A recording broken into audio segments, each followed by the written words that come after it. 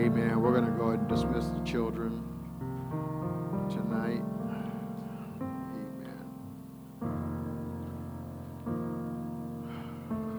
I know Sister Autumn came down with a fever, but Brother Joe called me about a half hour ago, an hour ago. Said he had a temperature of 100, over 100, amen. So we need to also keep him in prayer, the whole family. Praise God. Thank you, Jesus. You ever feel like sometimes God takes you to places you don't want to go?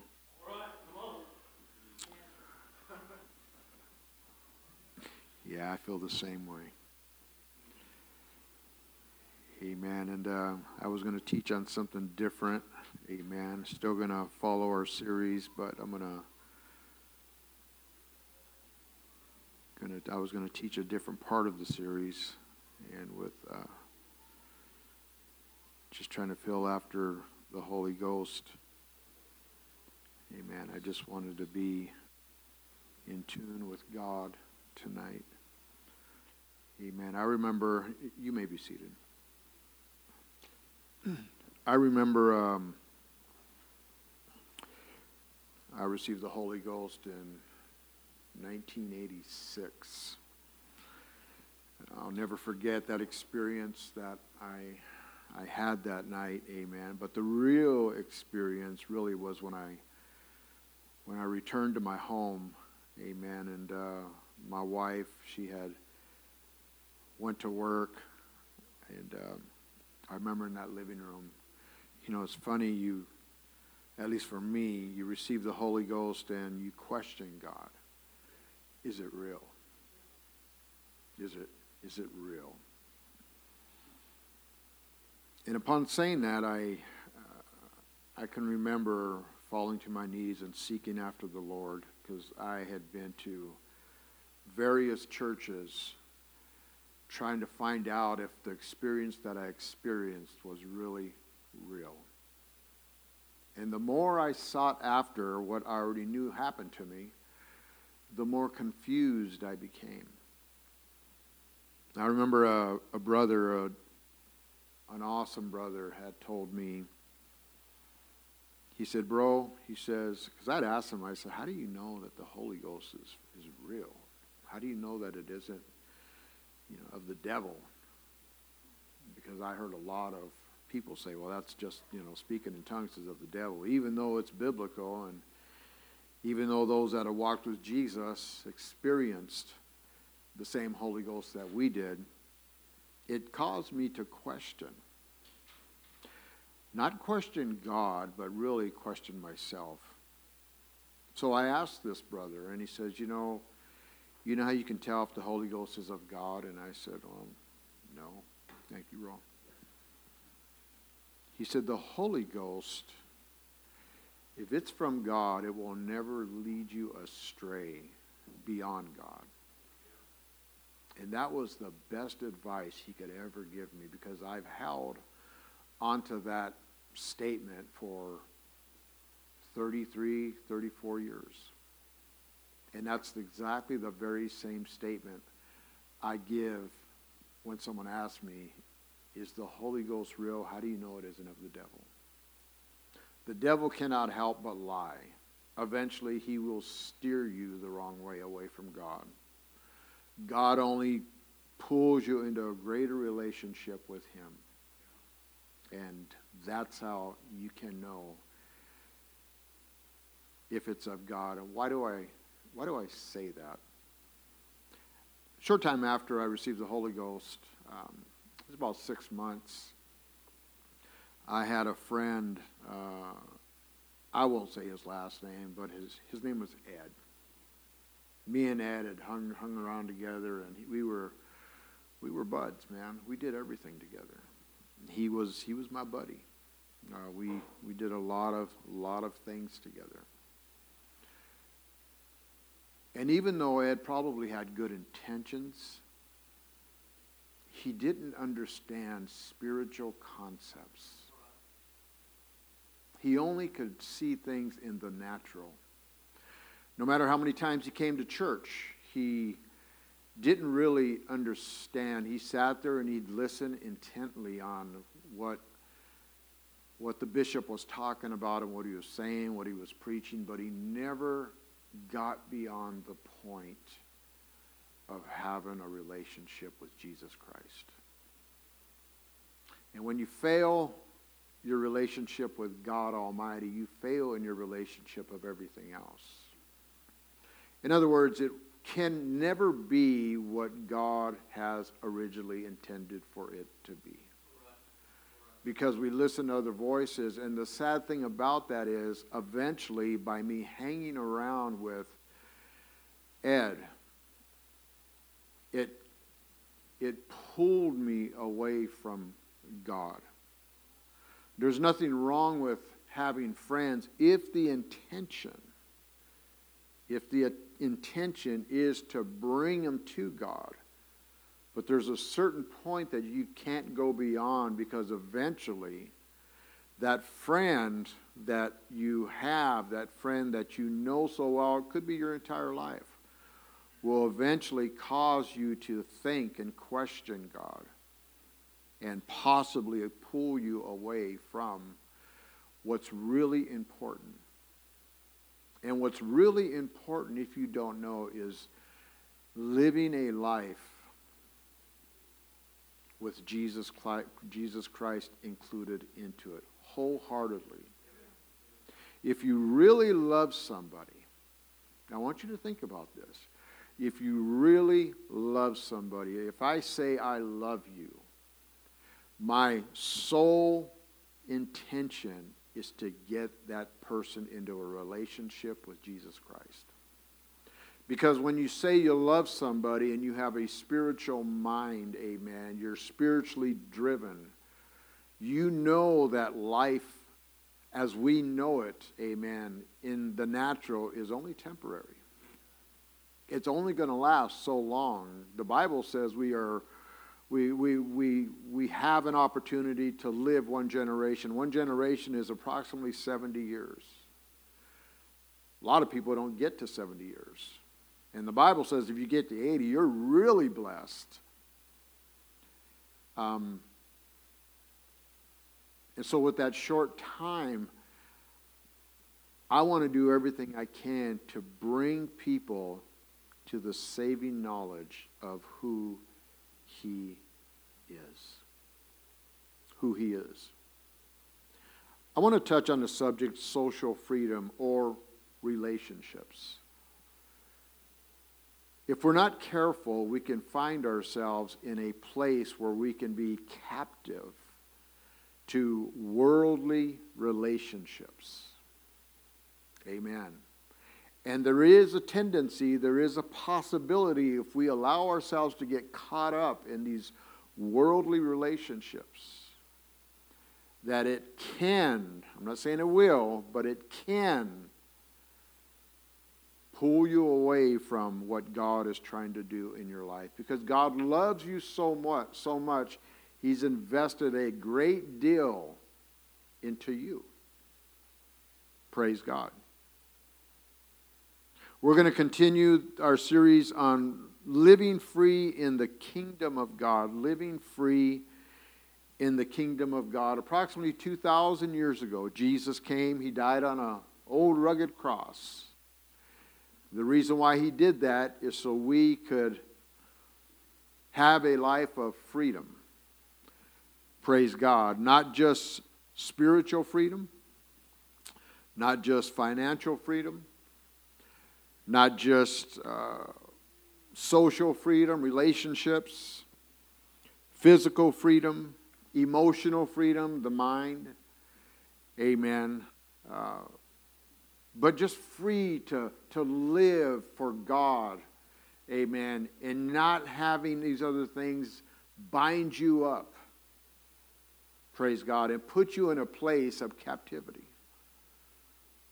I love knowing who He is. And I love living a life of freedom. Praise God. I refuse to allow anything of this world to hold me captive, whether it's my job. Job's a big one. We can do that. A job can steal the freedom that God has for you. We can get so tied up in our job because we want so many things, or we have so many bills, or we've made bad choices, and we're caught up in bills. And I could go on and on and on and on. But we don't have to live in that type of lifestyle. Praise God. We don't have to. I feel, I believe, I know that it is a choice. Amen. And if we listen to the voice of God and we're faithful to God, He can help us overcome, amen, those bad choices. We've been looking at Matthew chapter 6 and verse 33, but I wanted to read just a little bit of Matthew 6, amen, and then we'll get into our theme. And our theme of this series is found in Matthew 6, verse 33, chapter 6, verse 33, where it says, "Seek ye first the kingdom of God and His righteousness. And if you do this, all these things shall be added unto you." All what things? And do we believe what the Scripture says? If Jesus says all these things shall be added unto you, then obviously we're lacking in some areas. Amen. And He came to fulfill those areas that we are lacking in. Praise God. But there's a requirement. And the requirement is to seek ye first the kingdom of God. Don't allow yourself to be captive to the things of this world. Lust of the flesh, lust of the eyes, the pride of life. John said, all that is in the world, lust of the flesh, lust of the eyes, the pride of life, is an enmity toward God. It's an enemy. Is he saying the world is an enemy? No, God loves the world that He created. But He's talking to things, amen, that affect human nature.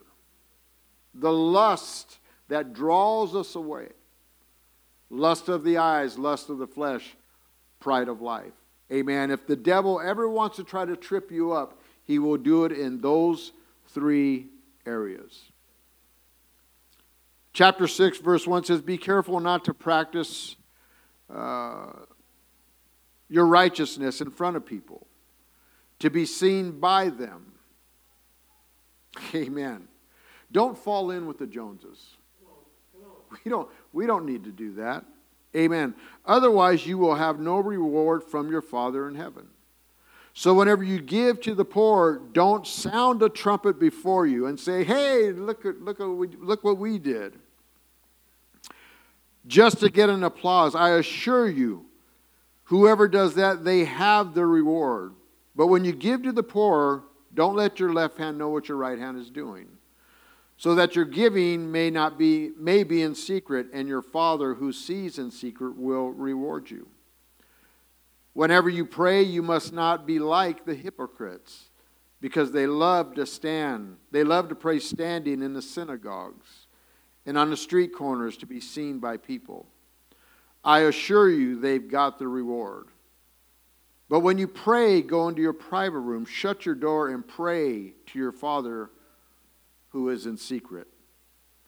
And your Father who sees you in secret will reward you. When you pray, don't babble like idolaters, since they imagine they'll be heard for their many words. Don't be like them, because your Father knows the things you need before you ask of Him." God knows everything you need. He knows everything you want. He knows the desires of your heart and my heart. And as we seek God's righteousness, Amen. God knows how to fulfill our needs. I think it's wise to say, or smart to say, or just to say, to be free is a condition that I believe we'd all like to experience. Is there a part in our lives that are binding us up? Have we fully given ourselves and our stuff to God? Have we really let go of what God has allowed us to partake in? Or have we held on to some things that God had no business, he didn't want no part of it? I wonder if we can imagine, just for a few minutes, living in a world where we are no longer bound by limitations. One day we will. One day we're going to be in heaven with Jesus Christ. And we will not be subject to the things of the flesh. We won't be subject to the things of this world. Amen. We will be free. Free from what? Free from sorrow. Free from death. Free from troubles. Free from failed relationships. Amen. I've said this once and I'll say it again. I know people that I love dearly, but I also know that they're going to fail me.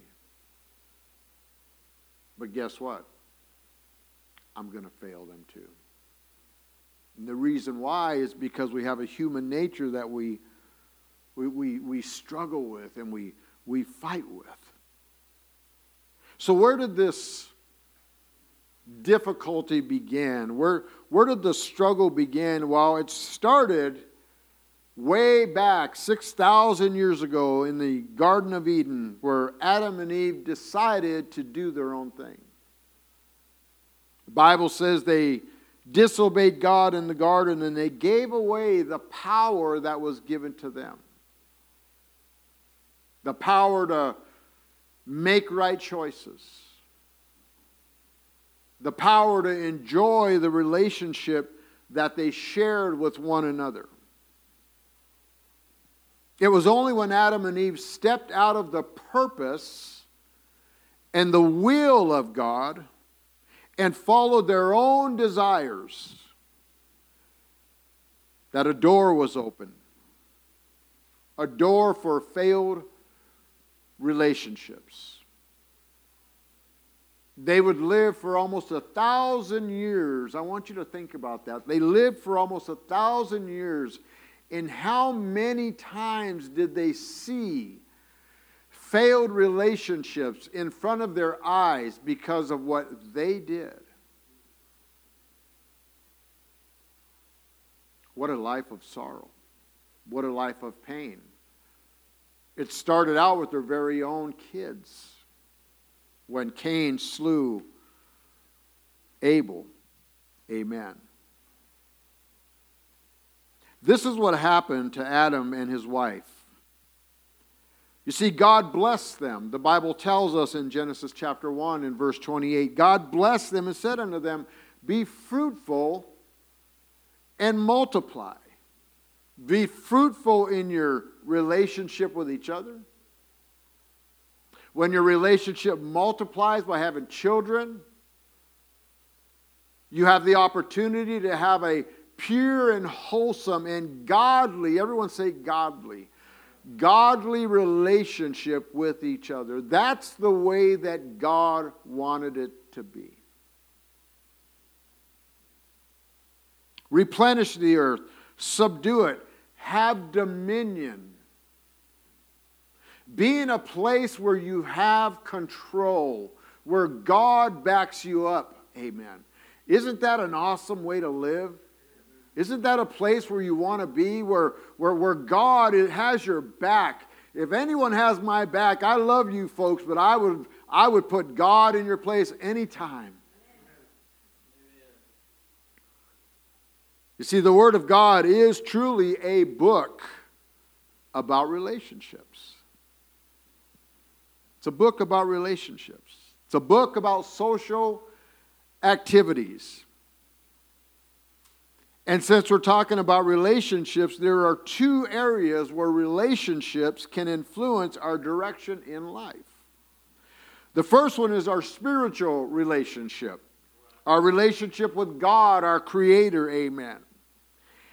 And the second one is really just as, or close to being as important, and that's our physical relationships with each other, with mankind, with our wives, with our brothers, with our sisters, with our cousins. There will be a profound impact from our relational decisions that we make each and every day. If we're not careful, the relationship that we love and cherish can quickly turn sour.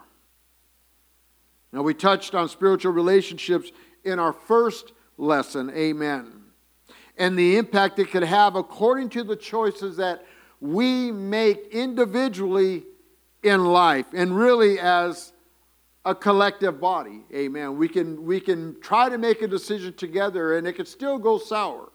That's why it's important to seek God.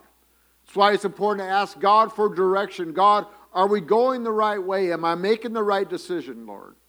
Are you in this, Lord God? It's interesting in Genesis chapter 2, verses 19 and 20. It says, And out of the ground the Lord God formed every beast of the field and every fowl of the air and brought them unto Adam to see what he would call them. And whatsoever Adam called every living creature, that was the name thereof. And Adam gave names to all cattle, and to the fowl of the air, and to every beast of the field. But for Adam there was not found an helpmeet for him. In other words, humans need humans to fulfill that companionship, if you will. Now, I love my dog, but my dog, well, I don't have a dog, but if I had a dog, he can never fulfill the things that my wife can fulfill in my life, or my children, or my grandchildren. And God saw that Adam was lacking in something. God knew what it was, amen. And Adam was looking around at all these animals, and he knew that there was no fulfillment. He knew that something was missing from him. And so God put him to sleep, opened a side and pulled out a rib, and God made woman. And there was a relationship of intimacy, a relationship of companionship, a relationship of love, amen. Nothing like a relationship between two people. I love when my brother comes to see me. It's just so awesome being with my bro. Nobody can replace that, amen. So I want to ask you this question. How important is it to wait on God for godly relationships? It can be a wife, it can be a husband, it could be someone that you just want to live for God with. The Bible says in 2 Corinthians chapter 6 and verse 14, it says, Be ye not unequally yoked together with unbelievers, for what fellowship hath righteousness, doing right things for God, with God, seeking God? What fellowship does righteousness have with unrighteousness? Those that do not have a desire to seek God. In a lot of cases, serving God, coming to church is foolishness unto them. They don't get it, but how can they? Unless the light of the glorious gospel would shine in their lives and God would spark a desire in their heart, and it would drive them to want more from God. What communion hath light with darkness? Paul was really getting to the point. He's saying you cannot, amen, have people in your life that will ultimately be detrimental to your spiritual relationship with not only each other, but with God. Praise God. You see, this verse not only talks about marriage, but it also includes being connected. Being connected with godly people as a whole, because godly people produce godly relationships. I like that. Godly people produce godly relationships. Or they should produce godly relationships. Proverbs 18 and 24, and here again, I'm not saying it's not good to be friendly. Because the only way that you're going to win a soul and bring him to God is to be friendly. To show them that there is something better than where they've been living and how they've been living. The Bible says in Proverbs chapter 18 and verse 24, a man that hath friends must show himself friendly. And there is a friend that sticketh closer than a brother. Praise God. I wonder why the Bible says, I've wondered why the Bible says Abraham and God were friends. Praise God. I wrote some statements here. The first statement I wrote was, times of adversity and trouble will only deepen the loyalty of a true friend. In other words, if you're struggling and you're having a hard time, a true friend is not going to beat you up. He's not going to criticize you. He's going to embrace you. He's going to help you. He's going to encourage you, because his sole desire is to get you a place where you could be strong enough in God to help somebody else. Praise God. We talked about the word instruction the other day, and I keep coming back to that. Every time I find a new word, I keep coming back to that. But instruction begins with the inward. Instruction is where we get the word structure from. So the Word of God builds you from the inside out. Amen. There's a structure that God wants to replace with your old structure, your human nature. He wants you to be influenced by God's spiritual nature. That's what the Holy Ghost is for. Number 2, I have here, somebody once said that friends are like good health. You don't realize what a blessing they are until you lose them. Amen. I like being healthy. I don't like being in bed because I have the flu. Amen.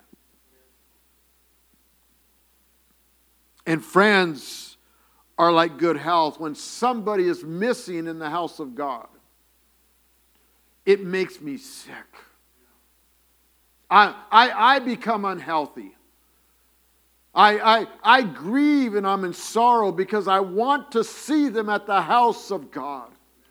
I want to see that they have such a great desire and fervency to be at the house of God. Why? So they can gain nourishment. So their bones can become strong and healthy. Amen. So the structure that God is developing within that individual, amen, is being built up and encouraged. If there's nothing that happens to you when somebody isn't here, whenever we're having a church function, If you're not feeling something missing inside of you, we need to check ourselves. It drives me crazy. It drives me crazy. You don't realize it. You don't realize what a blessing they are until you lose them. Number 3, being a friend to someone comes with responsibility. Why? Because the closer I get to somebody, the more flaws I see in that individual. Maybe that's why I try to shun people away, because I don't want them to see my flaws. And the greater responsibility, or the bigger task to keep these, is to keep these imperfections in confidence. God, did you know Pastor Torres, he does this and that, or Brother George, he does this and that, or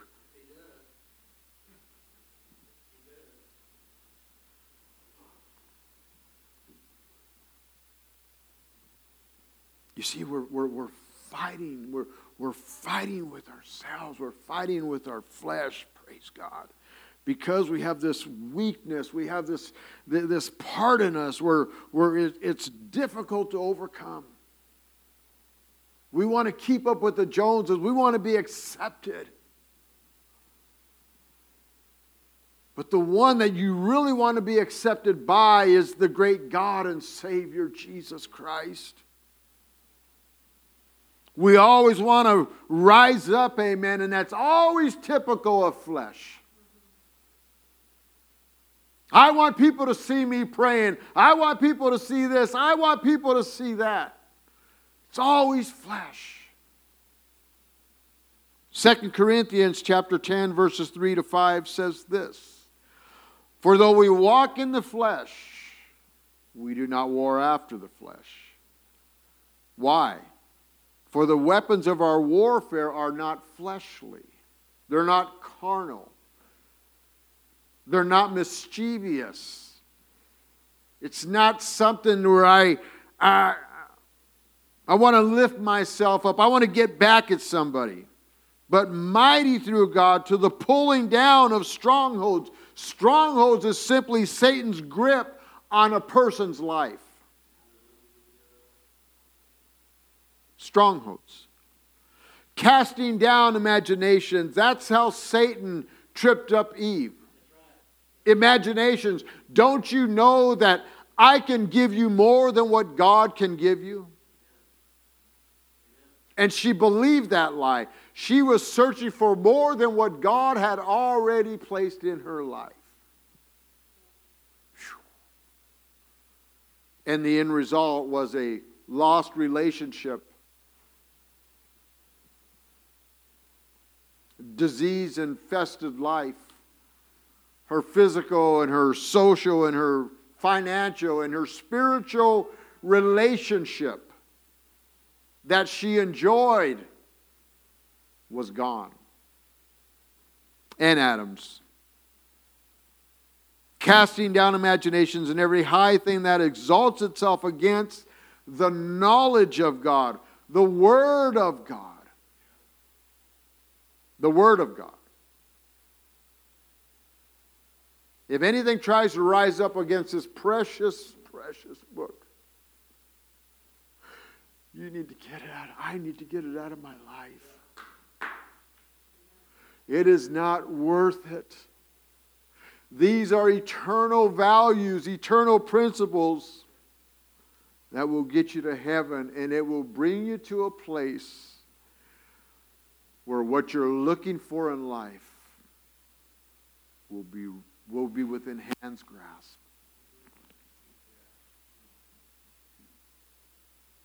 We just have to trust.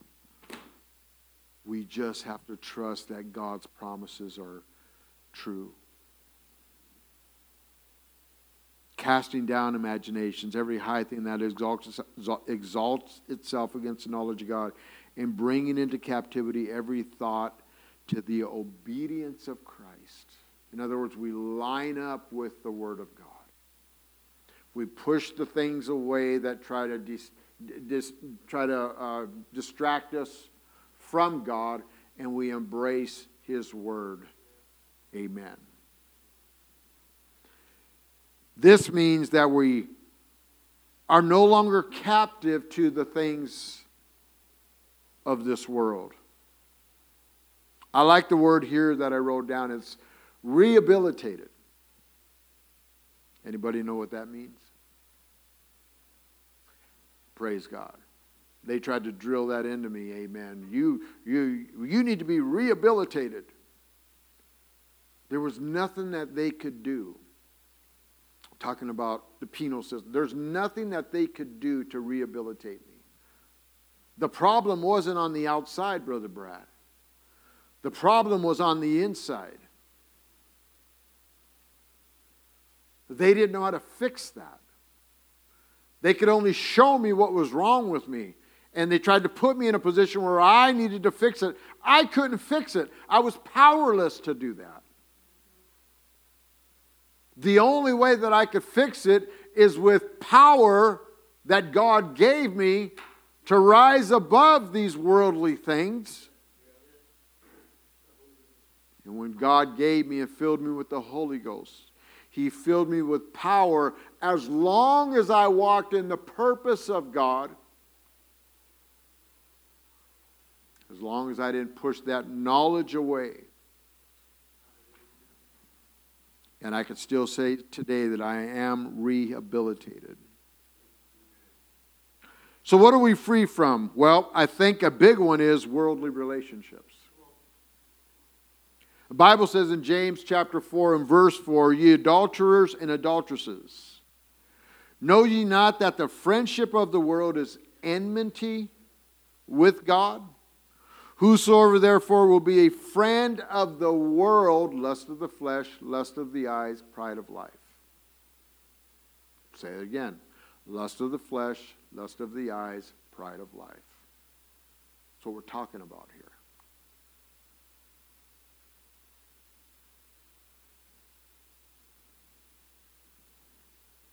If we want to be friends with that, amen, it's enmity.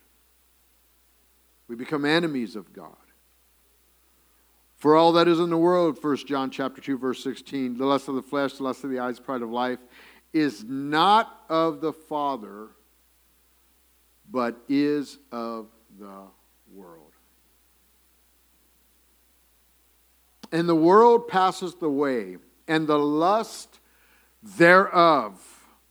But he that doeth the will of God abideth forever.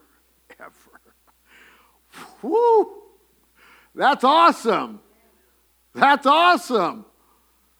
Praise God.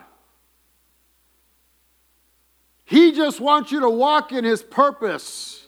He just wants you to walk in His will. He's not looking for perfection. He knows that you're going to fail somewhere along the way, amen. But if you fully trust in Him and deny those things, amen, He will empower you, amen, to enjoy this freedom that we're talking about. James chapter 1, verse 22 through 25 says, be ye doers of the word, not hearers only. We hear the word of God and we act upon the word of God. We acknowledge that the word of God is for me. You could split that acknowledge into two words. Act, knowledge. Act on the knowledge. Put that knowledge into action. Put it into action. Don't just be hearers. Don't just hear and walk away. There's no change in that. Deceiving your own selves. For if any be a hearer of the word and not a doer, he's like a man beholding his natural face in a glass or a mirror. For he beholdeth himself, and goeth his way, and straightway forgetteth what manner of man he was. That's what happened to me with Mr. Ed.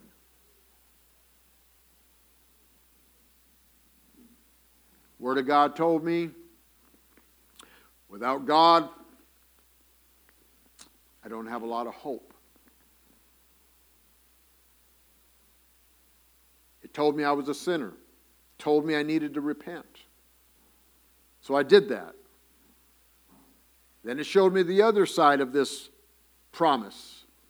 It told me I was a child of God because I repented and I received the Holy Ghost and I was baptized and I was a son of the King.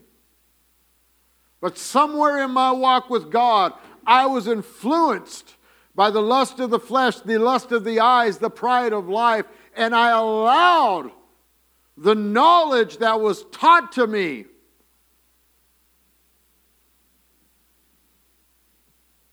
I allowed something to wedge in between God and me.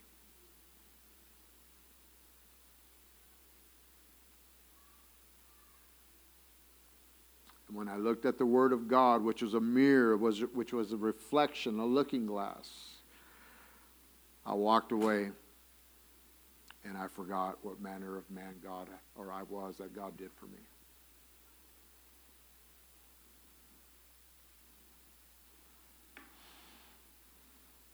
But whoso look unto the perfect law of liberty, freedom,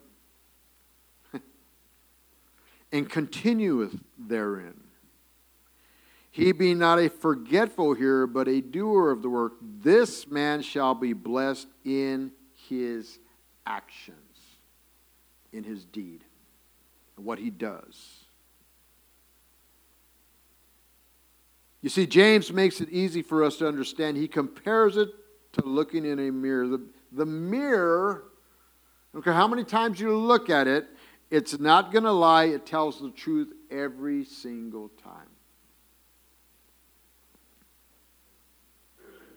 I've got written here, and I've probably stated it before, I like the mirror a lot more when I was 25 than I do today. It's a lot more wrinkles, man. In closing, freedom in Christ is allowing all parts of God's kingdom to reign in our lives.